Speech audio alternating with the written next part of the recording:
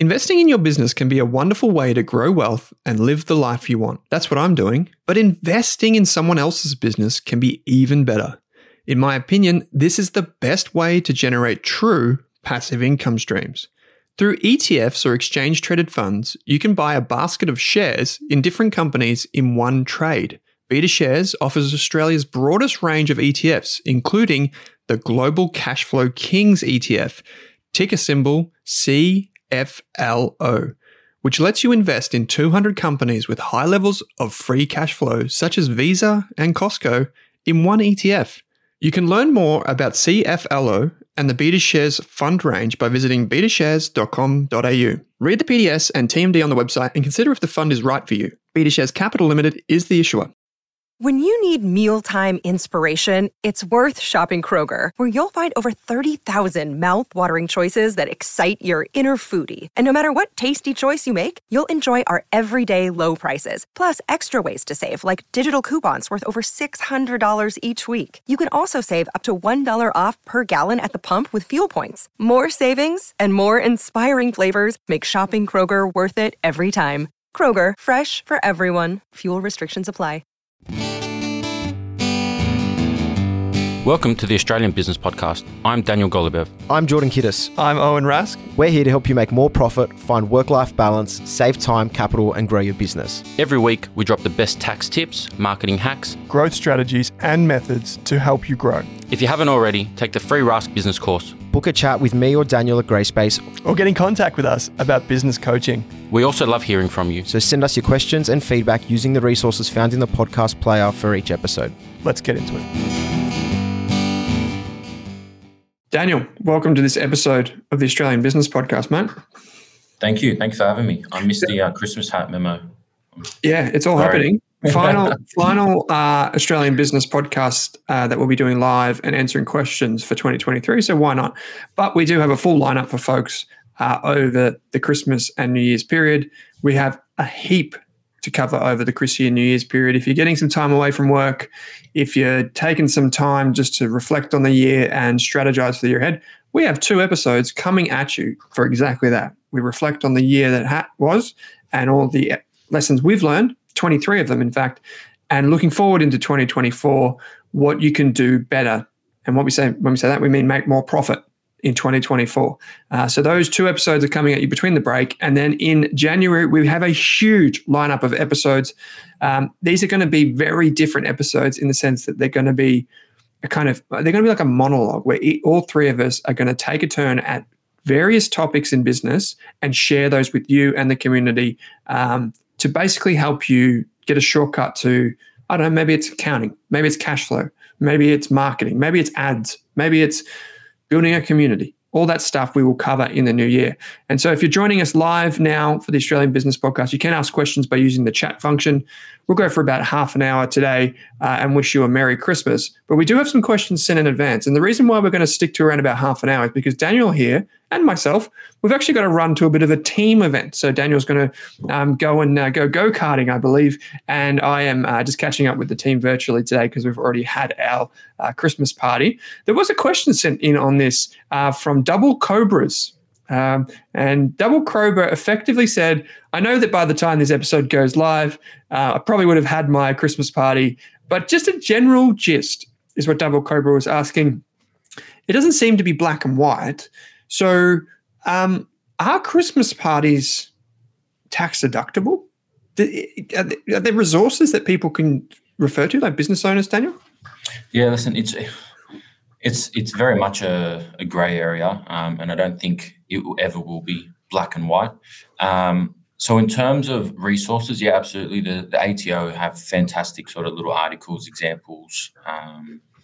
When it comes to resources, the ATO, their website generally has some really, really cool stuff and some really good examples that are quite relevant a lot of the time.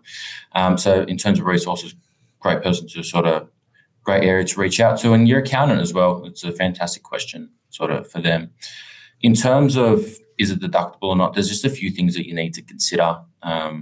They could be roughly on sort of when is it Christmas party held? Is it on a working day during working hours on a business premises? Is it off-site? Is there alcohol involved? Is there not alcohol involved? Is it just sustenance from a sort of, call it nibbles and soft drinks, waters and stuff like that, coffees, teas, whatever it may be.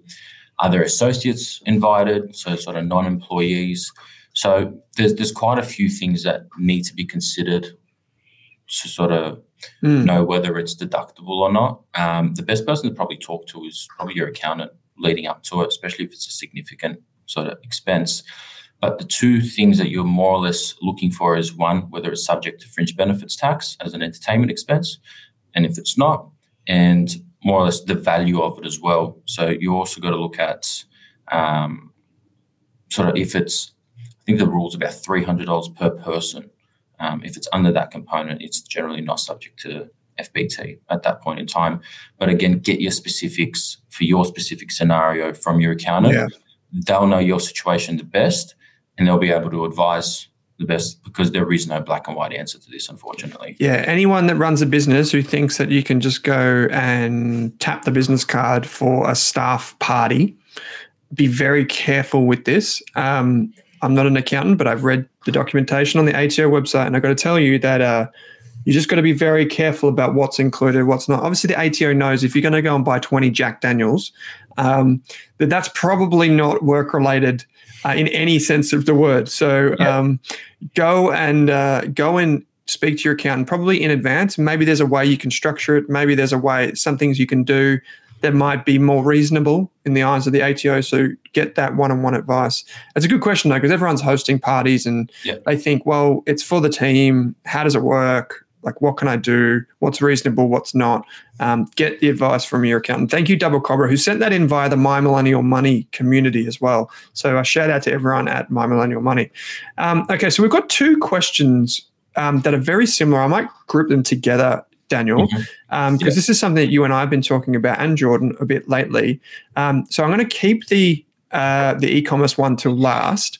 But the first one came in from Cam, who said, what are the pros and cons of setting up a holding company to hold and protect assets and keep them out of our personal name?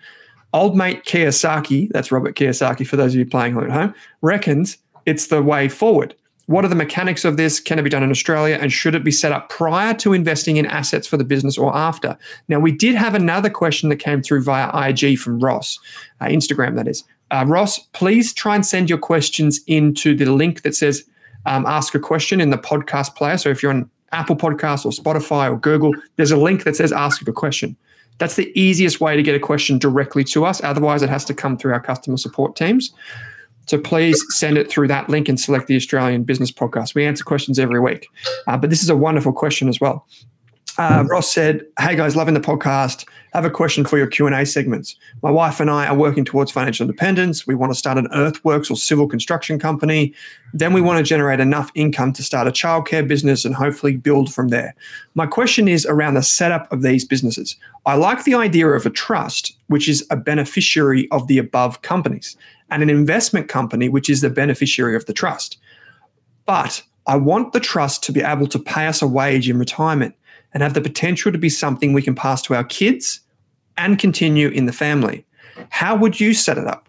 What should it look like? Sorry again for the long-winded question, and thanks again, legends. Love your work, Ross. Ross, it's not a long-winded question, and it is a fantastic one, and it couldn't have come at a better time because Daniel, Jordan, and I are in the process of setting one up for ourselves because we are starting a new coaching and accelerator program in 2024, and so we want to have a trading company, and then we want to have a holding company, and we want to have trust most likely underneath that. So rather than try and do this ad hoc myself, I'll throw it over to the accountant. Daniel, is this common? Is this normal? How do you set it up? What things should people consider? Yeah, so there's a couple points to sort of consider from question one. I'm going to start off because we get this sort of question a lot, and it's more in relation to getting recommendations from our, call it, influencer cowboys like the Kiyosaki and the Grant Cardones who likes to ride off private jets. What we need to remember is we operate in a completely different jurisdiction to they do. The US tax and commercial market is very different to the Australian one. So be very, very careful in sort of taking their advice, word for word and exactly how they sort of relay it. Especially on the tax rules as well.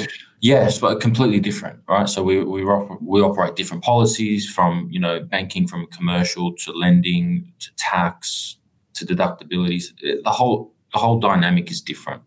If you're going to sort of listen and follow to these people that use their ideologies and translate it to your jurisdiction and what's relevant to you.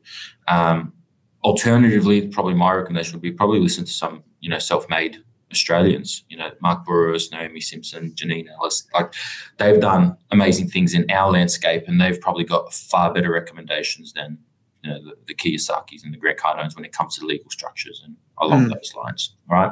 But the ideologies, definitely can follow them, but get it translated by a professional for you. So that's probably the first tip, because you'd be surprised how many people go, oh, Kiyosaki said I should do this, I want to do this, exactly how he said it. So, did you know the Kiyosaki book was ghostwritten? I know, we spoke about it, and it was Grant Cardone that outed him for it as well. So funny we bring that up. But back to answer the question, sort of the first one was sort of like the pros and cons of a holdings company. If I'm being very honest with you, there's no real cons to it, right?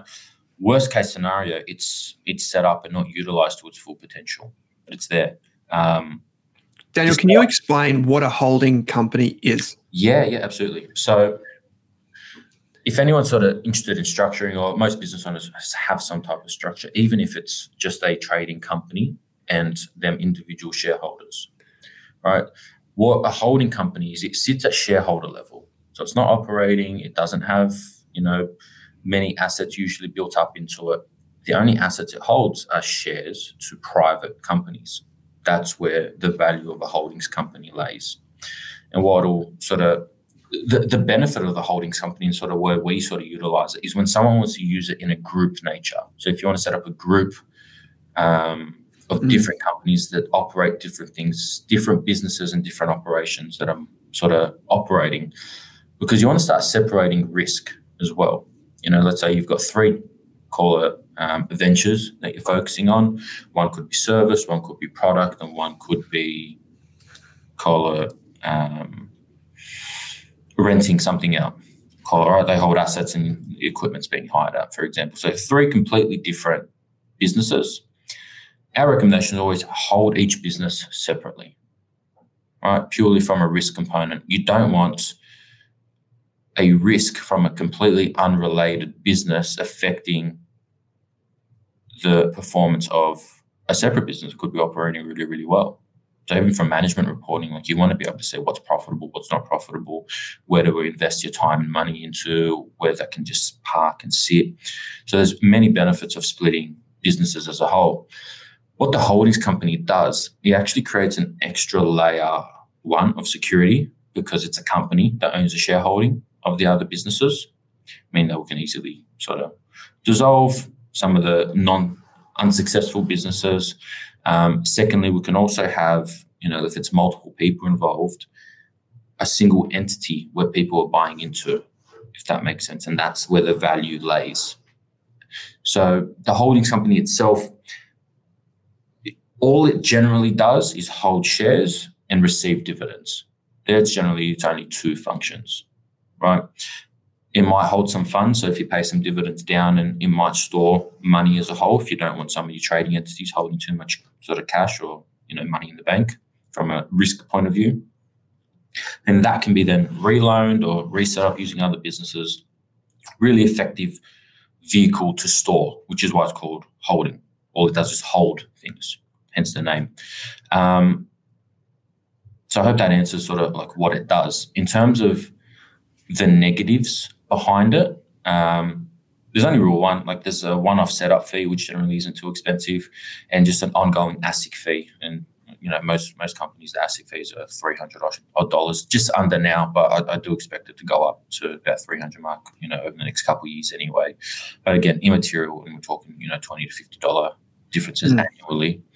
And then if there's dividends and operations coming down, there might be some accounting fees for it. But if it's dormant and not being utilized, then there generally shouldn't be at that point in time. So in terms of negatives, there aren't really any, if you want my honest opinion. But positives are huge, in my opinion, because I think it's a central hub for risk. It's a central hub to, distribute dividends down, to hold them in an entity, reloan them to other places. Like I said, we recommend it. We use it. We're going to use it as well. It's a very effective tax planning tool as well, because you can just park profits there. There's certain rules that you can utilize and essentially try and avoid some top-up tax on it as well, because investment entities aren't generally considered base rate entities, so their tax rates are slightly different. So a base rate entity, if you're sort of an operating business, which most small businesses are, you're paying at 25% at the moment. For investment entities, where it's just passive income, it's generally 30%.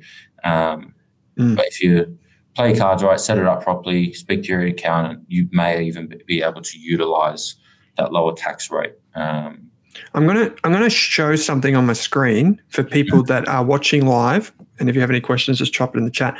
Or if you're listening to this, I'll try and explain it as we go, just so I can confirm that we kind of have a rough idea. Obviously, everyone's situation is different, but I'm going to imagine, Daniel, that I have a holding company, a trading company. I'll call it T on the chart here. Yep. Now, this company is owned by a company which we'll just call H, or holding company, right? So the shares are held by H in T.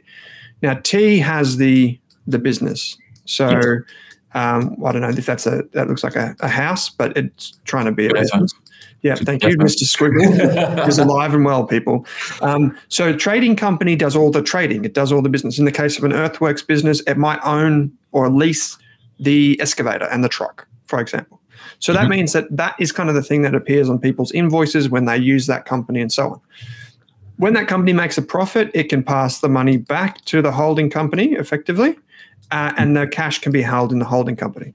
But the benefit of this is if you have the holding company, then you can start another thing. And let's say the next thing is a childcare center or a whatever. This is another holding company. We'll call it T2. So that's another trading company, not a holding company. Yeah. And that's another company that then has its own services. So in effect, the two trading companies, T1 that does the earth moving and whatever, and T2 that does childcare, are not related. They're not like both invoicing the same way. They're not sharing money, but the holding company owns them. So whoever owns the shares in the holding company effectively owns or controls the money from those businesses. But then there's another layer here where you can have a family trust, right? And this is where you should really get expert advice on all of this, but definitely here. And this is where the shares in the holding company can be held in a family trust or in multiple family trusts if there are different shareholders. And the whole idea is that if, for example, the excavating business doesn't work and you think that's a shit business, you can sell that and get rid of it. Or if it does really well, you can pass profits back to the holding company and start another business and then another business and then so on. And the idea of a trust, correct me if I'm wrong, is that you can effectively have multiple beneficiaries of that. So individual shareholders that benefit from that. And then there will be tax implications there. So speak to your accountant. But that's the general gist, right? Spot on. Okay, I just wanted to make sure we all are aware of that, because I know you do recommend it for a lot of clients that are very entrepreneurial. And indeed, we're looking at setting up something like this for you, me, and Jordan, because we're going to business together. And we will be covering this type of thing in the new coaching program, the Accelerator. We will be covering this if you are interested in learning more about this. So there was a question that just came through from Martin, and he says, so in this instance with the trading company, does the company pay the tax and H just holds the money? When does H pay the tax? Okay, so that's a very good question. So yes, the trading company is what pays the tax, right? So in order to pay a dividend, we need to have paid some tax and have some franking credits available, which franking credits are, tax paid by the entity that's distributing the dividends at their tax rate. Right? The tax credits. When that dividend is then paid down to H, right? That's when H has generated income. And that income that's been generated is dividends received. The same way you might receive them from, investments you hold on the ASX if you get paid, if they're dividend bearing, right? The same concept applies. But H is now paying tax on those dividends. But with franking credits, obviously, a portion of them. And if in the perfect scenario, they offset all the tax at that point in time. So H, there's proper terminology on it, and I wish I knew off the top of my head. I don't. But if there's a certain ruling, and as long as you follow the ruling, H can actually have the same tax rate as T, meaning there's no top-up tax. There's no additional tax that H has to pay because there's franking credits or tax credits that have already been paid on its behalf by T, which is where it becomes that really effective tool where you can take money out of T and park it into H with no tax effect. And the tax effect then lays when H pays that dividend down to its shareholder called the family trust. And that family trust must distribute those funds to beneficially entitled individuals. That's where the tax component comes in, or the potential top-up tax component comes in, right? The perfect world, H does not pay tax. It usually has franking credits offsetting any tax liabilities. This would be like, I don't know, for those of you that aren't familiar, there are holding companies on the ASX, effectively, like listed investment companies and that sort of stuff, if people are familiar. They're similar in a way that they effectively earn money from other businesses operating, and then they collect franking credits because they're getting the dividends that have franking credits attached. Yeah, cool. I like it. Yeah. That's a. So just for anyone that's not aware, so like if you're a side hustler and you're a graphic designer and you are turning over 20 grand a year, probably not the thing that you're interested in. Yeah. But if you're a really entrepreneurial person or persons, there's a group of you, very strongly encourage you to go and speak to your accountant about this setup. Like Daniel said, it might cost you a few $1,000s to set it up, and there are the annual fees of like ASIC and blah, blah, blah, blah. But think about it.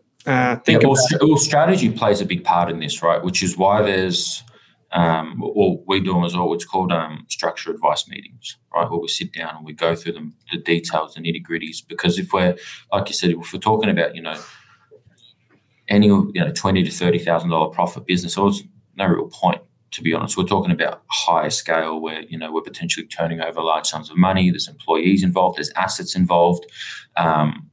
Scaling's involved. There's risk. There's risk as well, right? Because the bigger your operations, yes, your profits and your returns are really good, but your risks increase with that.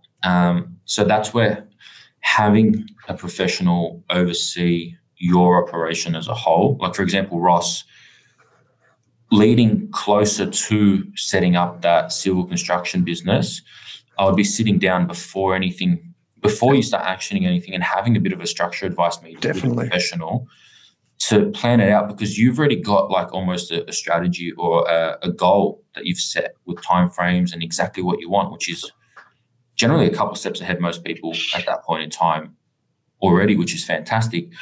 And what that actually does, it helps the professional tailor a structure that's beneficial for you, because it sounds like there might be a need for different trusts involved if they're buying different, properties and assets. And for example, like the wedding venue business, like the way I would structure that, I would have a property in one entity and the actual operation of the hire in a different entity. So if you were starting a wedding venue business, you'd have the wedding venue business and the property in two different entities. Separate. You're running a business out of the hire and the operations of it. Like you got to factor in that, if there's any type of negligence, you haven't fixed a floorboard or the screw in it, someone falls and hurts himself. There's claim. Your insurances aren't to date. Like there's claim. There's risk. And would you put your property as collateral against that risk? I wouldn't. Yeah, that's your asset. So there's certain things at play. So that's why having a professional come in and sort of have a look as a whole, go through the strategy planning with you and give you some custom advice, I think it's going to be really, really useful.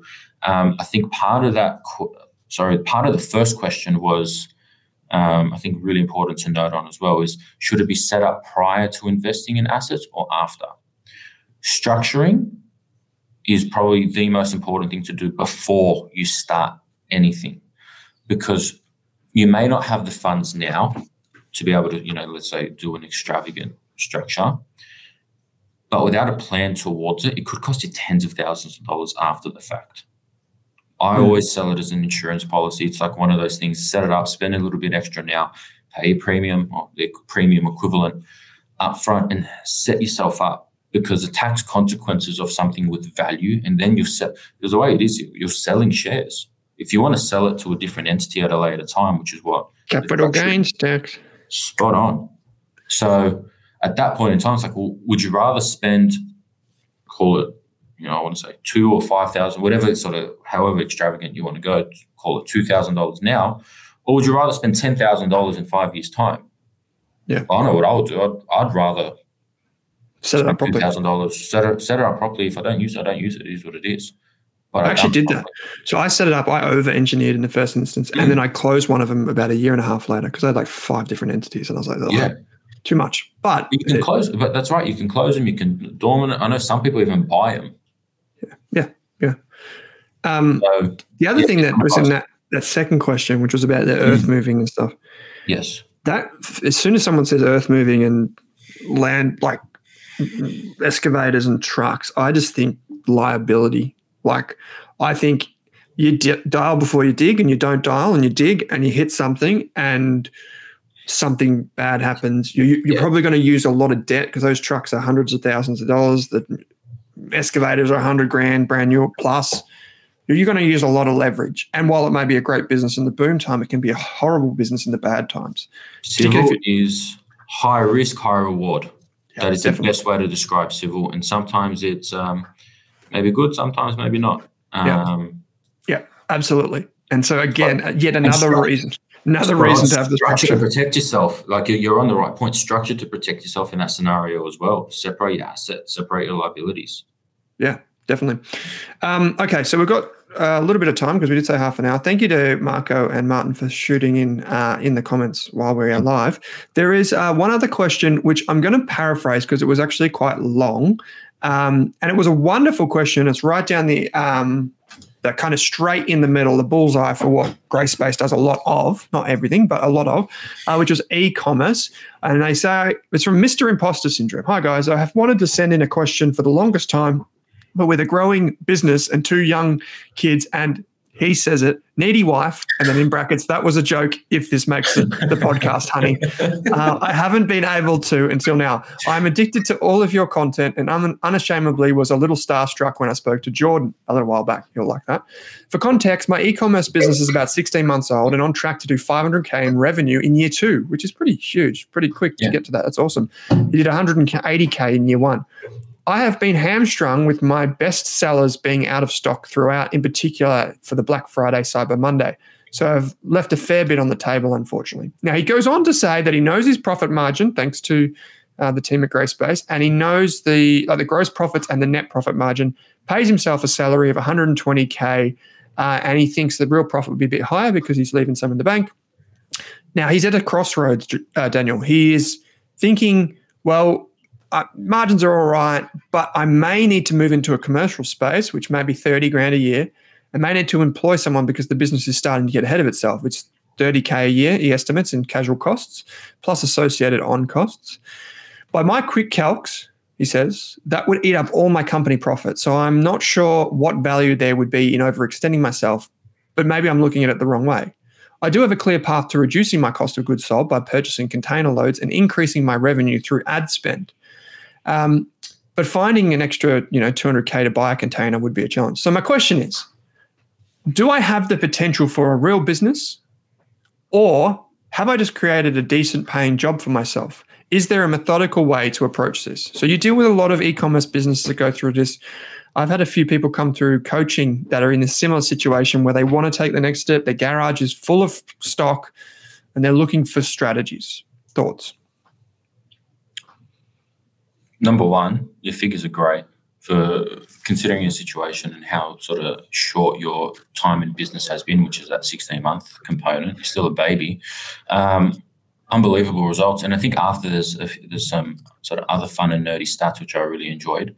There's a conversion rate of 5%, customer acquisition cost of $1, average order value of $110, and a repeat customer rate of 30%, which they're fantastic. Oh, they're huge. Stats. Imagine having a customer acquisition cost of $1. Yeah, unbelievable. So your stats are fantastic. So in terms of Do you have the potential for a real business? Yeah, I think 100%.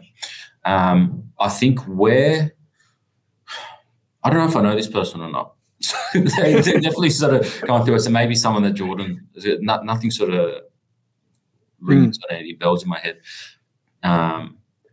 But this is a question.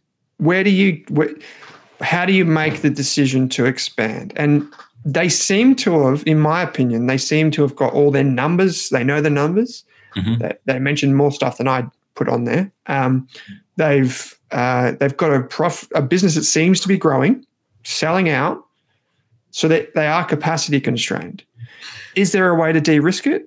I would maybe say, if the next part is the capital risk, what can you do for that? Like, that's where they're most fearful. Mm-hmm. I would say to build a capital buffer. It's pretty simple. I would use the cash flow, the positive cash flow you have now, to start building enough money so that if you do drop 30K on a business premise and it goes horribly wrong or casual, it's just like a punch in the guts. You'll recover. It will hurt, but you can move on. But if you do that too soon, you're risking too much for the reward. That would be my 2 cents.